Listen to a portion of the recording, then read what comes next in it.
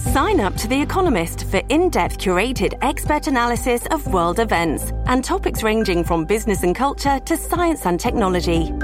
You'll get the weekly digital edition, online-only articles, curated newsletters on politics, the markets, science, culture and China, and full access to The Economist Podcast Plus. The Economist is independent journalism for independent thinking. Go to economist.com and get your first month free. Welcome to New Books in Film. I am your host, Joel Cherney. While there are many World War II films, it isn't always possible to be sure of how well the filmmakers met the goal of historical accuracy. For her book, Real War versus Real War, Veterans, Hollywood, and World War II, Suzanne Broderick talked to a number of actual veterans about specific war films.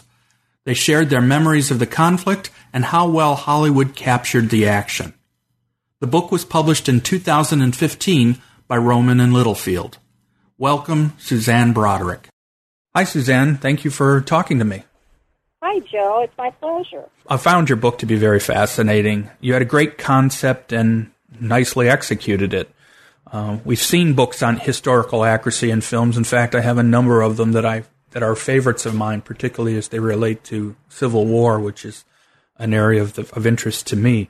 But I like that you were able to find actual World War II veterans to give their perspective on the films. Right. I thought that was really the only way to find out how accurate the Hollywood films were, was to talk to the men who were actually there and lived those experiences that are depicted in the films. Right. And given their ages and things, this was going to be one of those things where there was actual deadline in time. I mean, in order for us to get a real sense still from that period, we've got to keep going with oral histories and other methods to try to get as much information as we can while we still can. Right. Some of these interviews were done several years ago when the men weren't quite as old as they are now. But I was amazed at how accurate their memories were. Even men that were well into their 80s at the point in time when I interviewed them could remember these experiences that they had, particularly in combat, because I think they were life-defining moments, something you just don't forget. And they were very kind to me to relive some of these experiences that I know that were very difficult for them to remember. And most of the time when you hear discussions of veterans, particularly veterans who were in combat, the general concept is they don't usually want to talk about it, or it's hard to get them to go into much depth or detail. So I could imagine that probably would have been part of the issue as well. Right. None of them really wanted to talk about the blood and guts, the actual on-the-ground killing of the enemy, or their buddies being killed. I mean, those things, they didn't go into great detail. They just happened to mention, although I'm sure they were very emotionally affected, that a friend of theirs was killed that day, or, that they were surrounded by enemies and kind of had to fight their way out. So that there was a lot of blood, but they didn't dwell on that kind of thing.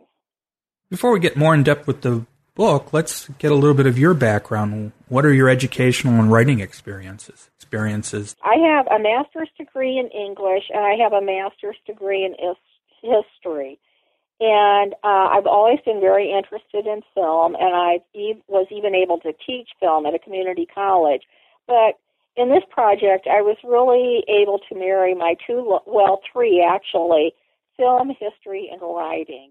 And so it was just a labor of love for me to do this project.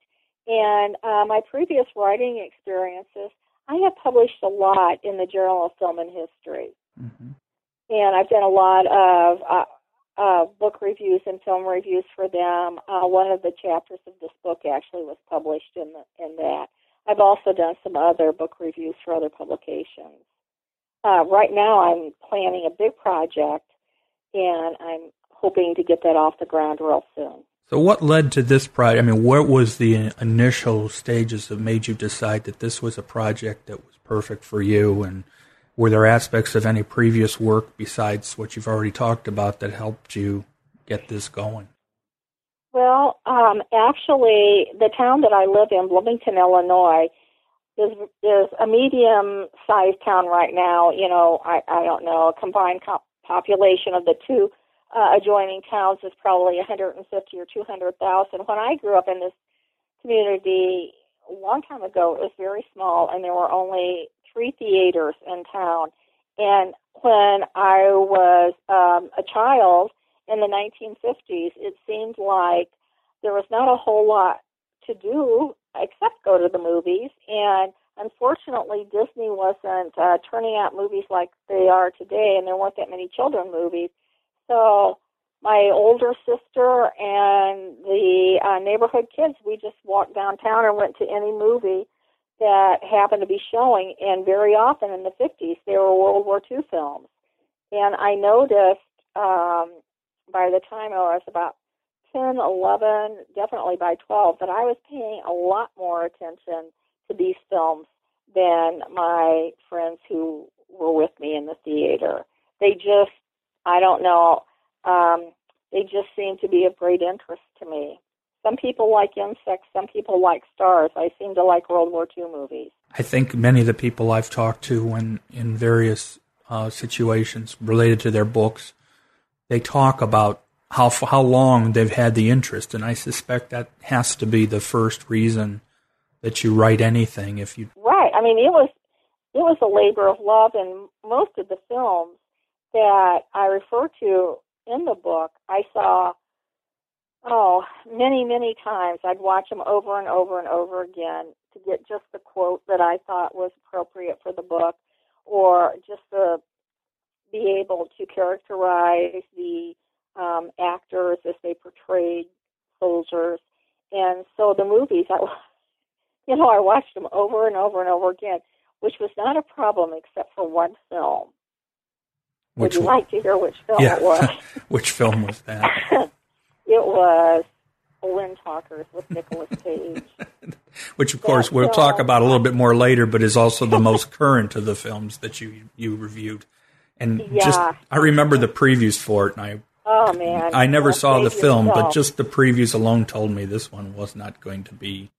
No, you really don't want to spend your time watching that. Because most of the films you used were from the 40s and were older films. There's only a couple of them that were more current, which is interesting that means the films that were coming out of Hollywood right after the war were based on a lot of the comments you received from veterans were pretty, if not accurate, certainly they had the right spirit to them. Well, I think that's exactly true, because the audience for those films were the World War II generation, and you just couldn't lie to them.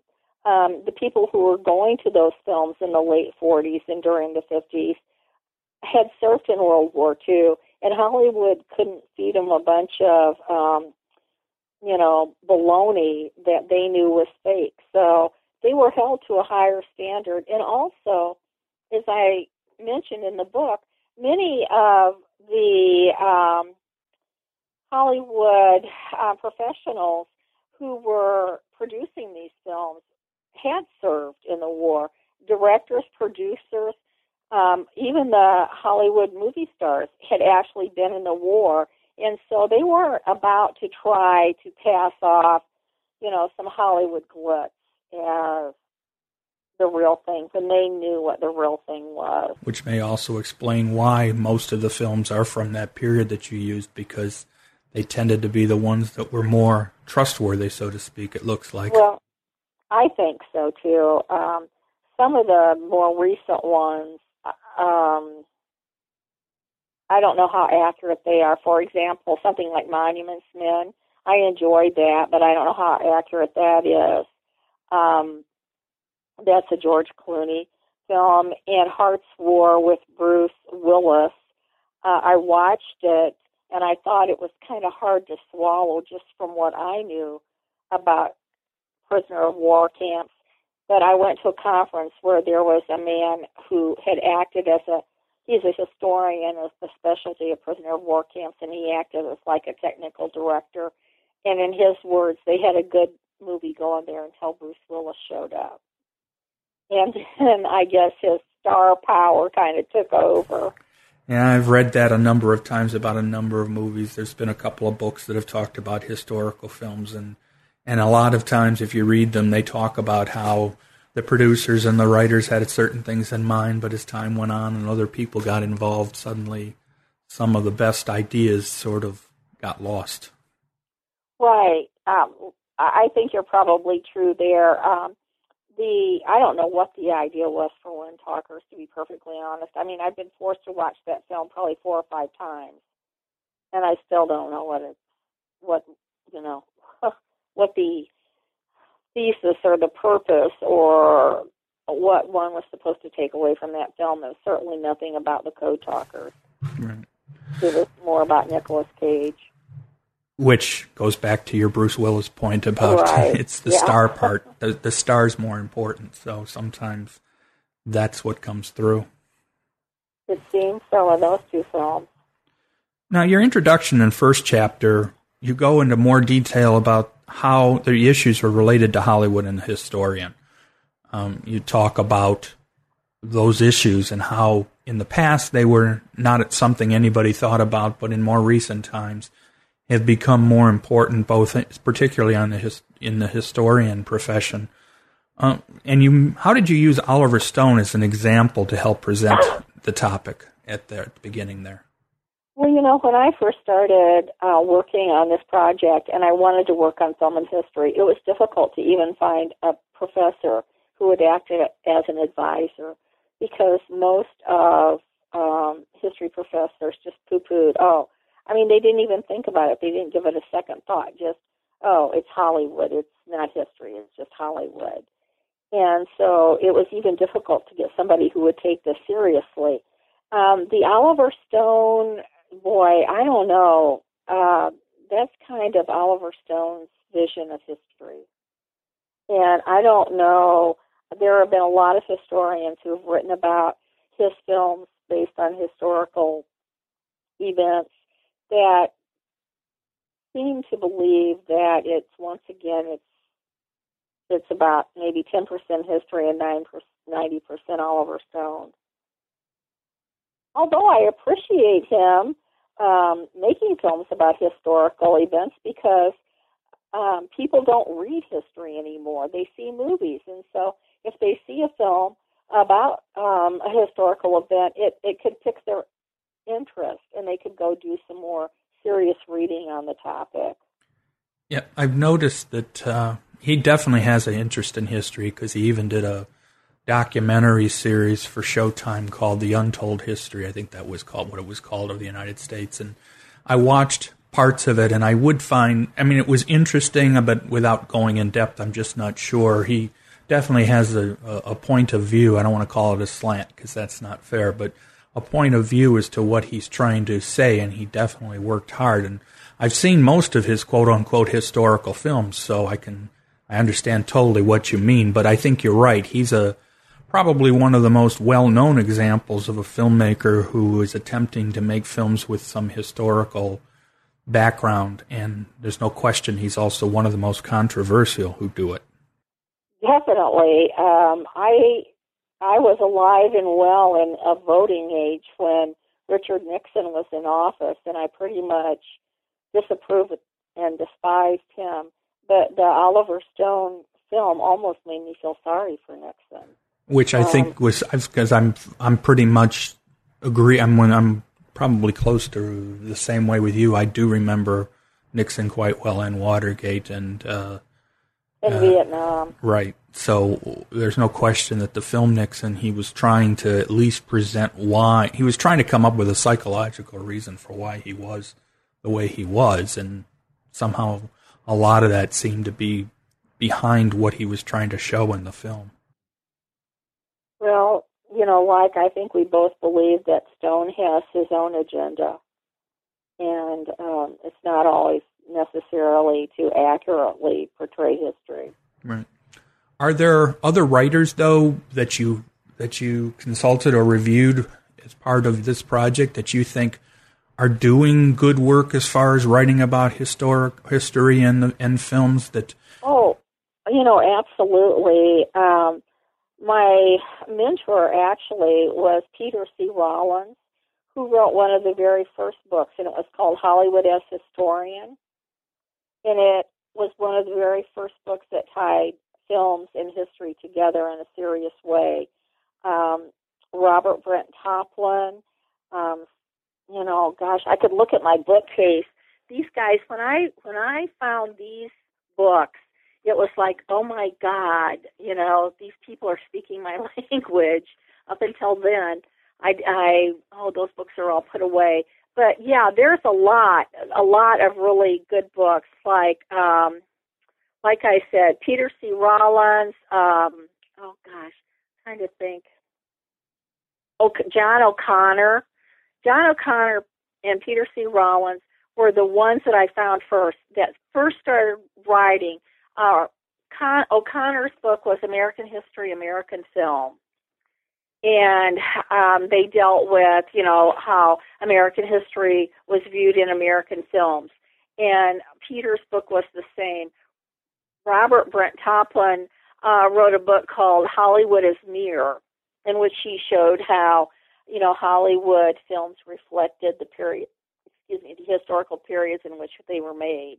It's good to know that, as you pointed out, is that now people are writing about it, and even though it took a little bit of time, I agree with you totally about that this is an important aspect of, especially because of the way people view film these days, as far as its importance. Absolutely. And there was a symposium done, I think, in the early 90s, and several of these scholars got together, and they produced papers, and one of them said that historians are going to be out of business if they don't start telling their stories in a way that appeals to the populace. Because just sitting around in our ivory towers, talking to each other about history is going to mean the end of the profession. So history needed to be presented in a way that it would interest the general public, and film certainly does that. It ends up being 10 films that you used. How did you develop the list of films that you chose to feature in the book? Well, I've just watched so many. I watched them all, so I knew what they were, and when I was fortunate enough to find a veteran who I thought may have experienced some of the things that were depicted in the film, I contacted the veteran and asked them to watch the movies. But the way I chose them is I'd seen them all. I mean, World War II films were my thing, so I just watched them all. I knew which ones were good. I knew which ones were bad. And so I just seen them, and I knew what was in them. Like I said, some people like to study insects. I like World War II films. Well, based on what you're saying, though, that means that all of the films you used or you studied or included were films that people can still see today, which is good to know. Oh, absolutely. Absolutely. And they should. I think that when high school teachers are teaching about World War II, they should go back and take some of those films, some of the ones that were made for propaganda purposes, that were shown on the home front, that were made to encourage people to support the war, to buy war bonds, to roll bandages, that sort of thing. And then also the ones that came later that had, like I said in one of the chapters, once the dust was settled and you could go back and kind of have time for reflection, some of those films made in the late 40s and early 50s are, excellent films. 12 O'Clock High, right, for example, is an amazing film with Gregory Peck. And one of the men that I talked to, who had been a pilot of a B-17, he said, as far as he was concerned, that was the only film about, the 8th Air Force and their bombing missions over Europe. And so the men that actually flew these missions over Europe and over Germany really endorsed 12 O'Clock High. And I'm trying to think, I think 12 O'Clock High was made in the mid-1950s, I think. No, actually you have it at 1949, but... oh, really? Yeah. I'm looking at the list of the books directly from your introduction. Oh, okay. But that seems kind of early. Well, that's okay. Okay. I believe you if that's what it was. Thanks. How did you figure out, or where did you develop your list of veterans to contact? How did you actually come in contact with people that you could sort of use? I know you said these interviews were done over periods of time, so obviously at some point in the past you must have figured out, okay, how do I reach out to veterans? Right. What was your process? Well, the very first man that I interviewed was my own uncle, Harry Miller, who was in the Battle of the Bulge. And he was drafted when he was 18. And he came out of his basic training for a vacation over the Christmas holiday period and had just arrived home for his leave when he got a telegram that told him to report back that the Germans had broken through. And that was the Battle of the Bulge. So he was an 18-year-old draftee in the Battle of the Bulge, and there were long periods of time when he didn't talk about the war at all, and I did kind of have to coax him. He's a very nice, kind, considerate, and agreeable man, but I knew I was kind of pushing the envelope a little bit to get him to open up as much as he did, but I knew all of my cousins knew that Uncle Harry was in the war. He was decorated. I mean, he was on the ground. He was an infantryman. We knew that his wife was proud of his war record, and we knew that, he was the real thing. And so when I decided to do this, I had watched the film Battleground, and I started doing a little research on Battleground, and they claimed, the producers, the directors, said it was very accurate. So this was the first film I dealt with, and I gave a copy of it to my Uncle Harry and asked him to watch it, and then I interviewed him. The other ones were, Lynn Simpson, who was in the Pacific in combat zone for 30 months, was a fellow volunteer. I volunteered at the Historical Society here locally, and so did he. And so he was kind enough to spend an afternoon with me and tell me about his experiences. It's called Prairie Aviation Museum out near our local airport here, and I found out through a friend that they had interviewed on tape many, many pilots from World War II. And when I went out there to the museum, they were very cooperative and told me I could take as many tapes as I wanted to. And I watched probably a dozen, and I selected two men. The one that I spoke of earlier, Jim Oberman, he was like a 22-year-old captain of a B-17, and he flew all of his missions. And the other one, Ernest Thorpe, was a B-17 co-pilot, and he had to ditch his plane in the North Sea, was picked up and taken to the prison camp from which The Great Escape was made. And so that movie is kind of a fascinating film. And he corroborated all the kind of outlandish things that went on. I said, oh, come on, how did they make those, those German uniforms out of the scraps and blankets and whatever they had? And he just said, oh, we had wonderful tailors in the camp, and he talked about the scroungers, and, you could get anything practically if you had the price. And he said that everything about The Great Escape rang true to him, except for Steve McQueen's character. And in the book, I write that Steve McQueen really does seem like a 1960s rebel with a cause, but he was just too insolent. And Mr. Thorpe said that, the guards would have knocked a lot of that rebel out of Steve McQueen. He wouldn't have been such a wise guy.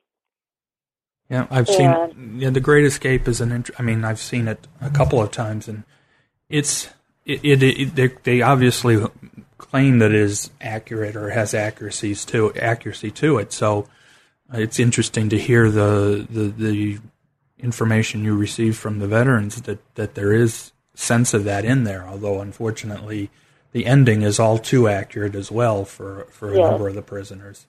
Right.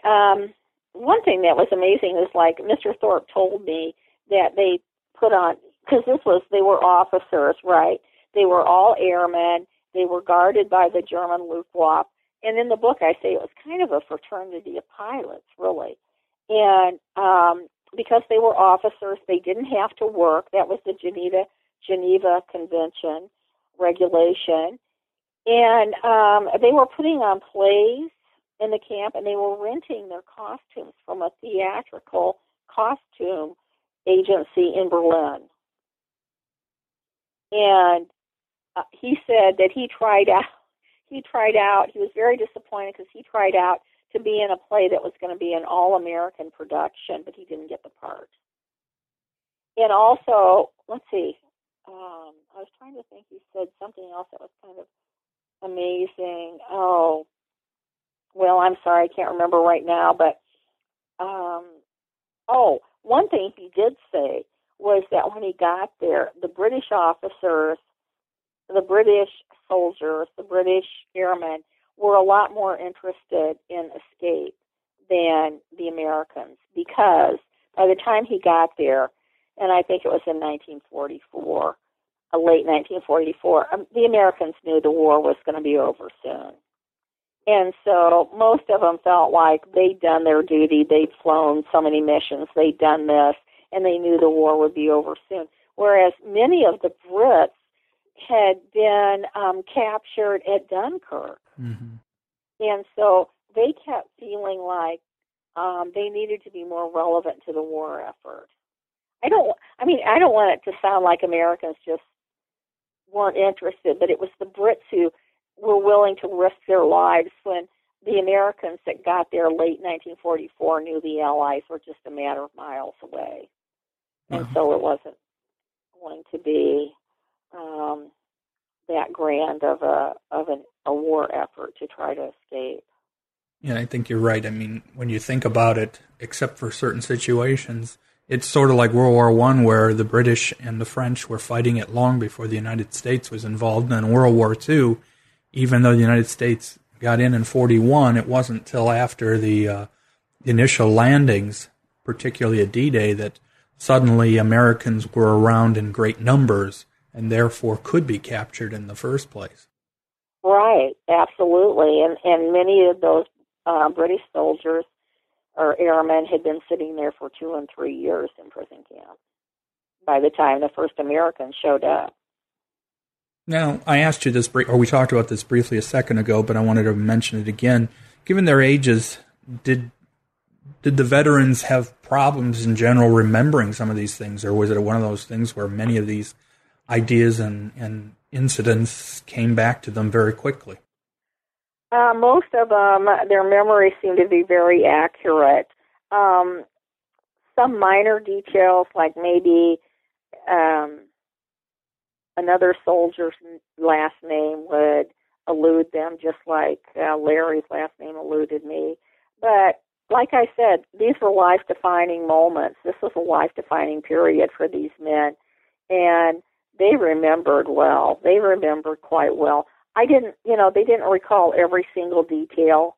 They hit the highlights. I think that perhaps in my giving them the films beforehand to watch, before I talked to them, it may have jogged their memory about some things. For example, I think in one of the South Pacific or the Pacific War films, there is a discussion of soldiers having malaria. And Mr. Simpson, who was in the Pacific for so many months, talked about, everybody had malaria. He said if they evacuated a soldier that had malaria, there wouldn't be any Americans or British soldiers in the Pacific at all. He said they had to take their quinine regularly, and that I guess it was pretty bitter tasting, sort of a hard pill to swallow, and so an officer watched every soldier take his quinine to make sure he actually took it. And, my Uncle Harry, when I asked him about the film Battleground, one of the first things he said was, well, it was the same snow. You know, he remembered the snow. He was there at Christmas time. He was there in the worst winter in Europe in I don't know how many years during the Battle of the Bulge. And so I think a lot of the details of the film may have jogged their memories a bit. Oh, the sounds, the howitzers. Mm-hmm. That, for some of them, those howitzers, like my Uncle Harry, boy, that really brought back memories. He almost couldn't stand to listen to those. Now, one of the films that you chose, or one of the stories that you chose, was Memphis Belle, in which there were actually two versions, 1944 and 1990. What kind of differences, or how were the different versions viewed by the veteran or veterans that you interviewed about that film? Well, the William Wyler film, and William Wyler was one of those very successful Hollywood directors who, I'm not sure if he was drafted or enlisted, but at least he was in the service during the war, and his job was to make these propaganda films. He made the film The Memphis Belle. He rode along on one of the missions, and he lost because of flak hitting the plane. He lost the hearing in one of his ears. One of his cameramen were killed, and the two pilots that I talked to from the European theater said they thought that film was very accurate, very, very accurate. They pointed out things that I hadn't even noticed, like how the men up in the air had to plug in their suits to keep warm. You know, it wasn't, the cabins weren't heated, and so they had heated suits. They plugged in when they got in the ship and plugged it when they unplugged when they got out. I asked him about a lot of the men had good luck pieces, and he said, "Oh yeah, everybody had their good luck, their prayers, praying and touching their rabbit's feet." And he said that one was very accurate. The William Wyler, the first one, and again, this was going to be a film that the men that had actually experienced what the Memphis Belle depicted were going to see. So they, it was a real flight. The one that his daughter remade in the 90s, Catherine Wyler, was okay, except both the men said everything that could go wrong on a mission went wrong on that one mission that was in the film. Because in the film they do one mission, just like the earlier Memphis Belle, but on that one, absolutely everything that could go wrong in a mission went wrong. So they thought it was kind of, a lot of it was for dramatic license and not as accurate as the original. One of the things that's been my experience when I watch films that are historical in nature, that are supposed to take place, either actual stories or stories that are based in past, in any way, shape, or form, it's the filmmakers who worry about the details, who care about making sure of accuracy as closely as possible, even with things that you might not necessarily always pay that much attention to or even notice. But their belief is you have to get those details right because you don't want something to be sticking out strangely because it's not accurate. Right. And I think that that first generation, I call them the first generation of films, were accurate because the actors that were playing those parts, a lot of them knew this is what you wore, this is how you acted, this is what I did when I was there. In Battleground, the star Ben Johnson wears a knife stuck in his pant leg, and my uncle said, "Oh yeah, I had one in my pant leg. Everybody did." But while I'm watching it, I'm thinking, why does he have a knife? He's a rifleman. Why does he have a knife stuck there in his pant leg? My uncle verified, yeah, we all had them. We all carried them like that. So yeah, it's that detail thing that makes something more believable or more seemingly truthful. Right, definitely. And some of the films were better than others. In Windtalkers, I was getting ready to come to Windtalkers. That's what my subject was going to be next anyway, so go on. The Windtalker that I talked to, at a powwow, actually, I drove over to an area about 40 or 50 miles away and interviewed him during a powwow. And he was very disgusted because one of the Navajo co-stars, he wasn't the main character, but the secondary, he was chunky, was a little bit overweight. And my co-talker, and right now, see, names are eluding me. I'm really sorry. When I know I typed his name a million times when I was writing that chapter, but right now I can't remember it. But he was insulted because he said none of the Marines were overweight. You know, that their training had really got them down. They were all in ship shape. And he thought that showing this one kind of chubby Marine was inaccurate. He didn't like that. Thomas Begay or Begay, I'm not sure how to pronounce it. Oh, yeah, it's Thomas Begay. Thank you. No problem. So let's go into more depth about Windtalkers, partly because we want to make sure everybody understands. If you want to see a bad one, this is the one to see. But So obviously you had. Was it hard to find a code talker to be able to interview? You know, it was just a fluke. I was afraid I was going to have to go out to, Navajo territory, and I just happened to get an email or see a flyer or something that said in one of the neighboring towns about 40 miles away, there was going to be a powwow, and the guest of honor was going to be a former code talker. So that's how I found Mr. Begay, and it was just luck. That's how I got him. They're dying off at a very speedy rate right now, but I was fortunate. I think Mr. Begay was one of the younger. He was 16. He said that the Marines were very creative with your ages or laxed with checking birth certificates and that sort of thing. He was 16 when he enlisted in the Marines. And so he was probably one of the younger men. And also after World War II, he rejoined the service and he went into the Army. And he was in Korea, but I think that his military service probably kept him in pretty good shape. So, even though he was an older man, he was in really good shape. So you mentioned, obviously, the weight issues and the fact that, you had mentioned that the Marines that from Mr. Begay, he would have said that he said that was one thing that was obvious.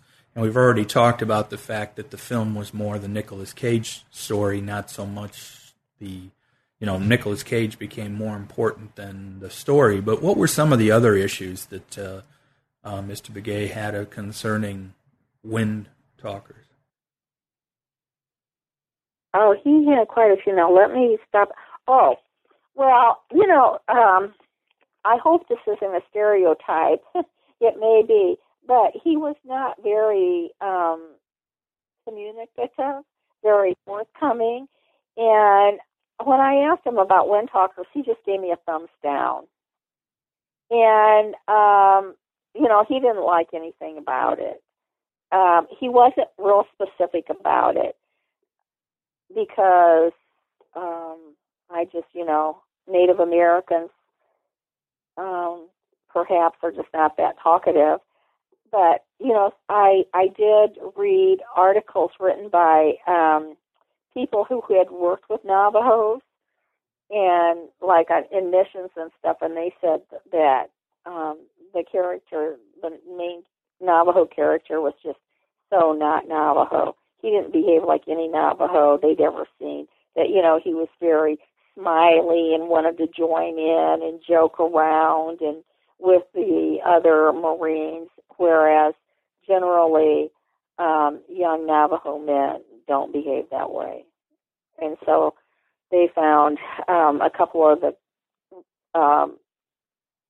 articles I'd read by people who had actually worked with Navajos, and even during that period said it was very uncharacteristically Navajo, the way the Navajos in that show, in that movie, behaved. I suspect he felt the thumbs down was all he needed to say, that there really wasn't much, it wasn't worth spending much time even discussing the film as far as he was concerned. Yeah, exactly. And he said that he kind of had offered himself as a consultant for the film, and he said they hired, I don't know if this is true or not, I never checked it out, but he said they hired someone who didn't even speak Navajo to act as the consultant for the film. So, I mean, he just, like I said, thumbs down, that just said it all as far as he was concerned. Let's also talk, though, about, I mean, like I say, most of the book is based on those, in the initial films that you spoke with the veterans about, but let's talk about your last chapter where you actually interviewed a couple of the women who were, as you say, toiling on the home front, and gave them, and talked about some of the films that hopefully related that time period well. So what was your conversations with them like? And it was a good chapter. Why did you feel like it was the perfect way to end the book? Well, they were the last ones that I interviewed, so that's how I ended the book. Marge Milberg, Mrs. Milberg, I found her through a man whose office was next door to mine, went to a church, and he knew her and said, oh, she had quite an experience during the war. I contacted her and talked to her. She was from a small town not too far from this community where I live, and she had been like a school teacher. When the war came along, the butcher was drafted, so she learned to cut meat and took the butcher's place. And then she and a friend went up north to Joliet, Illinois, which is not too far from Chicago. And there is a munitions factory there that they worked at. And they were it was she and a friend of hers, and they were very young. And once she realized how dangerous it was, that, you know, a spark or, you know, just practically a wrong move, the whole place could go up in smoke. She and her friend really had the guts. They hopped a Greyhound bus from Illinois and went out to California and worked in the airplane industry out there. And the living arrangements that she explained were exactly like they were in that Ginger Rogers movie, Tender Comrade, where women pulled their resources and lived in a large house. And but according to Mrs. Milberg, it was even kind of more regimented than that. I don't know if it was the military or the airplane manufacturers who found them a house, but it was a mansion. I mentioned in the book that they were living in a mansion, and a car picked them up and took them to work and drove them home. And so the living arrangements for several women living together in a house was exactly like the Ginger Rogers film, Tender Comrade. And the only thing that, Ginger Rogers would go off on these, it was during the war, but man, she would go off on these patriotic speeches, and that almost made you sick. I'm sorry to say that. I mean, they were so corny. And so the only thing good about that film was it kind of started Robert Ryan's career. And he was extremely handsome in that film, and Ginger Rogers was very corny. But the living experiences were very much like Mrs. Milberg's. And Mrs. Milberg talked a lot about the security at the plant where she worked. She worked in the office, but, you know, there were certain areas that you were restricted from. They checked your lunchbox when you came in every day and when you left every night. And you weren't you had to sign something, it seems like, not to talk about your work or what you were doing or where you worked. And I found that very interesting. of course, the film Since You Went Away is the World War II homefront film. And so I talked to my mother, Lucille Broderick, because she kind of lived that experience during the war. My dad enlisted, leaving my mother and my much, much older sister at home on the home front. And she was living in a community situation as well. She was living with her in-laws, and her sister-in-law was still living there because her husband was in the service. So they would pull their ration stamps and be able to get some food. She went to work in a factory here locally that had been, they made furnaces, I think. And she just said that she got involved in quote-unquote government work. She never knew what she was doing. She was calibrating tools that I guess the men were using to produce whatever it was they were producing, but she always just called it government work. And I never questioned her. I never asked her what they were doing. But like I mentioned before, my colleague, whose office was right next door to mine, was a retired Air Force colonel and very interested in the war and the Air Force and local history. And he said they were making switches for bombers. They were making small parts for bombers. So that's what my mom did. And so I got an idea of what it was like on the home front, short dresses, no nylons, food rations,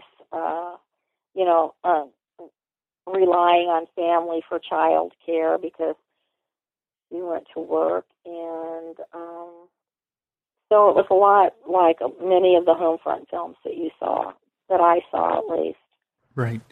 Yeah, one of the things that I'm glad that we see now, particularly with historical writing, and yours is an example of it, is that so often when we talk about war and, the history, when there's discussion of war, so much of it is based talking about the battles and the fighting and that stuff. And yet some of these other things are just as important, what was going on at home. And I know I've taught a survey course in 20th century history a couple of times, and I made sure that I tried whenever could to try to talk a little bit about what home life was like, because most of the time, especially now this far away from it, it often gets left out. And yet what was during the time, they were consistently being told that what they were doing was incredibly important too. And I think that's worth remembering and saying. Oh, absolutely. I mean, it was the third front, the home front.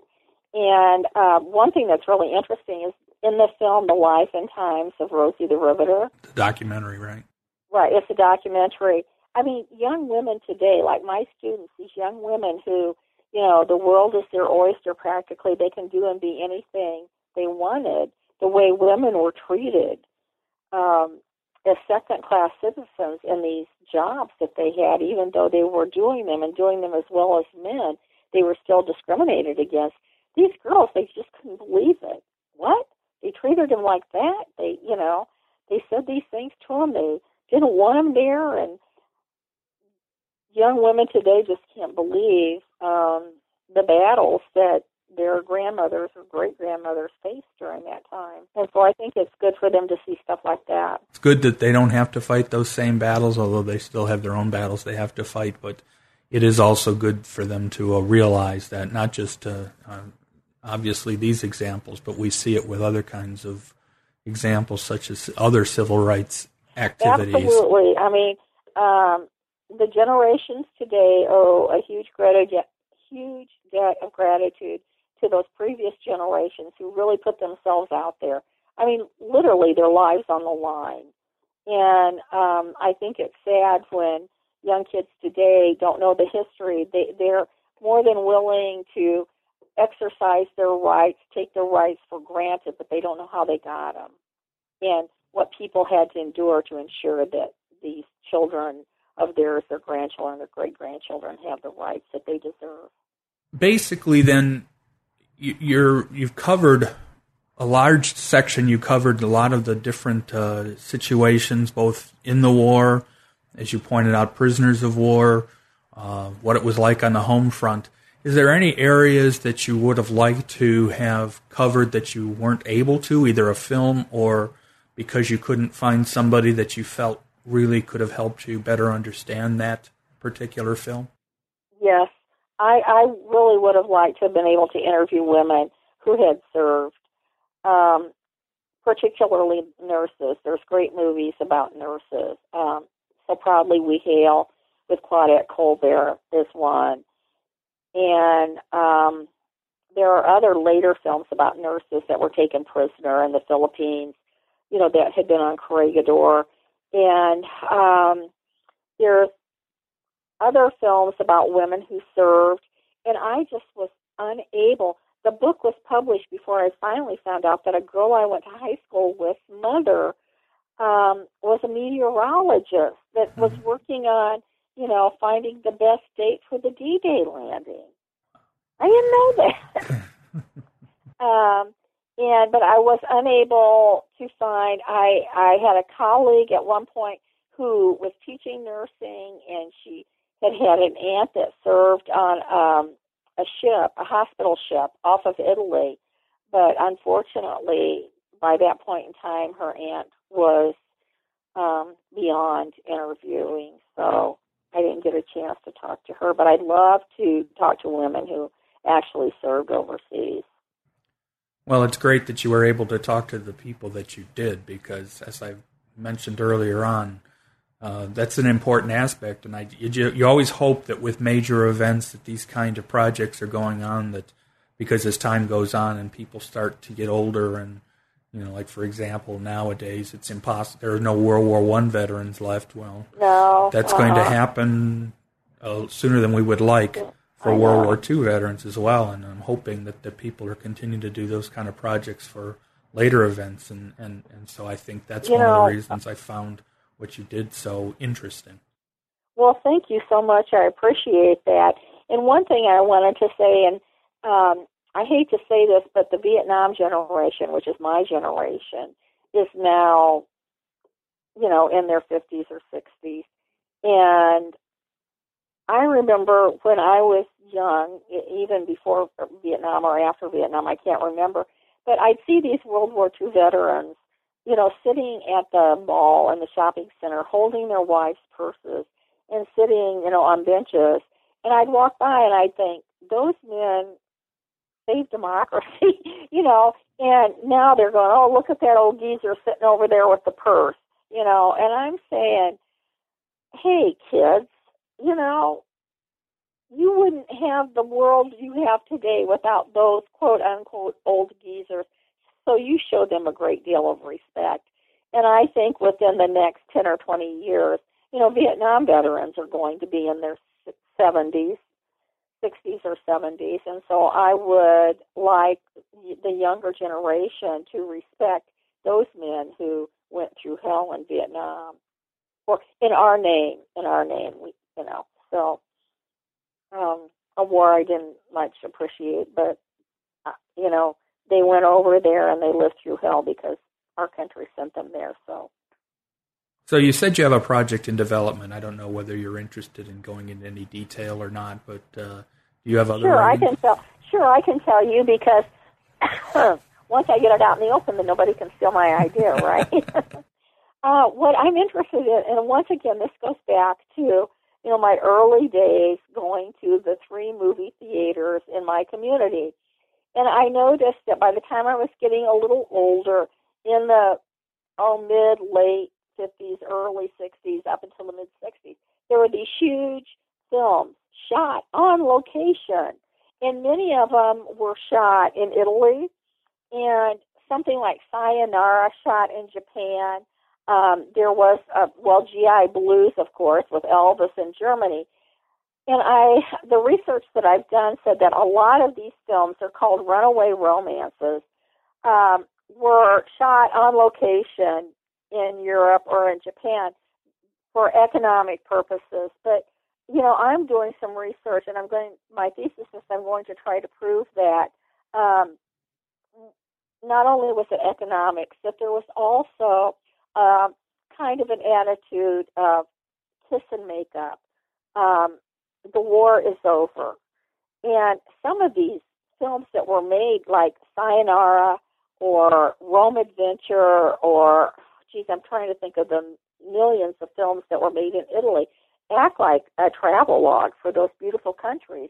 And so not only is it, let's understand our former enemies and make up, it's like, hey, the 1950s Americans were seeing more prosperity than they had in some time, and people were going abroad.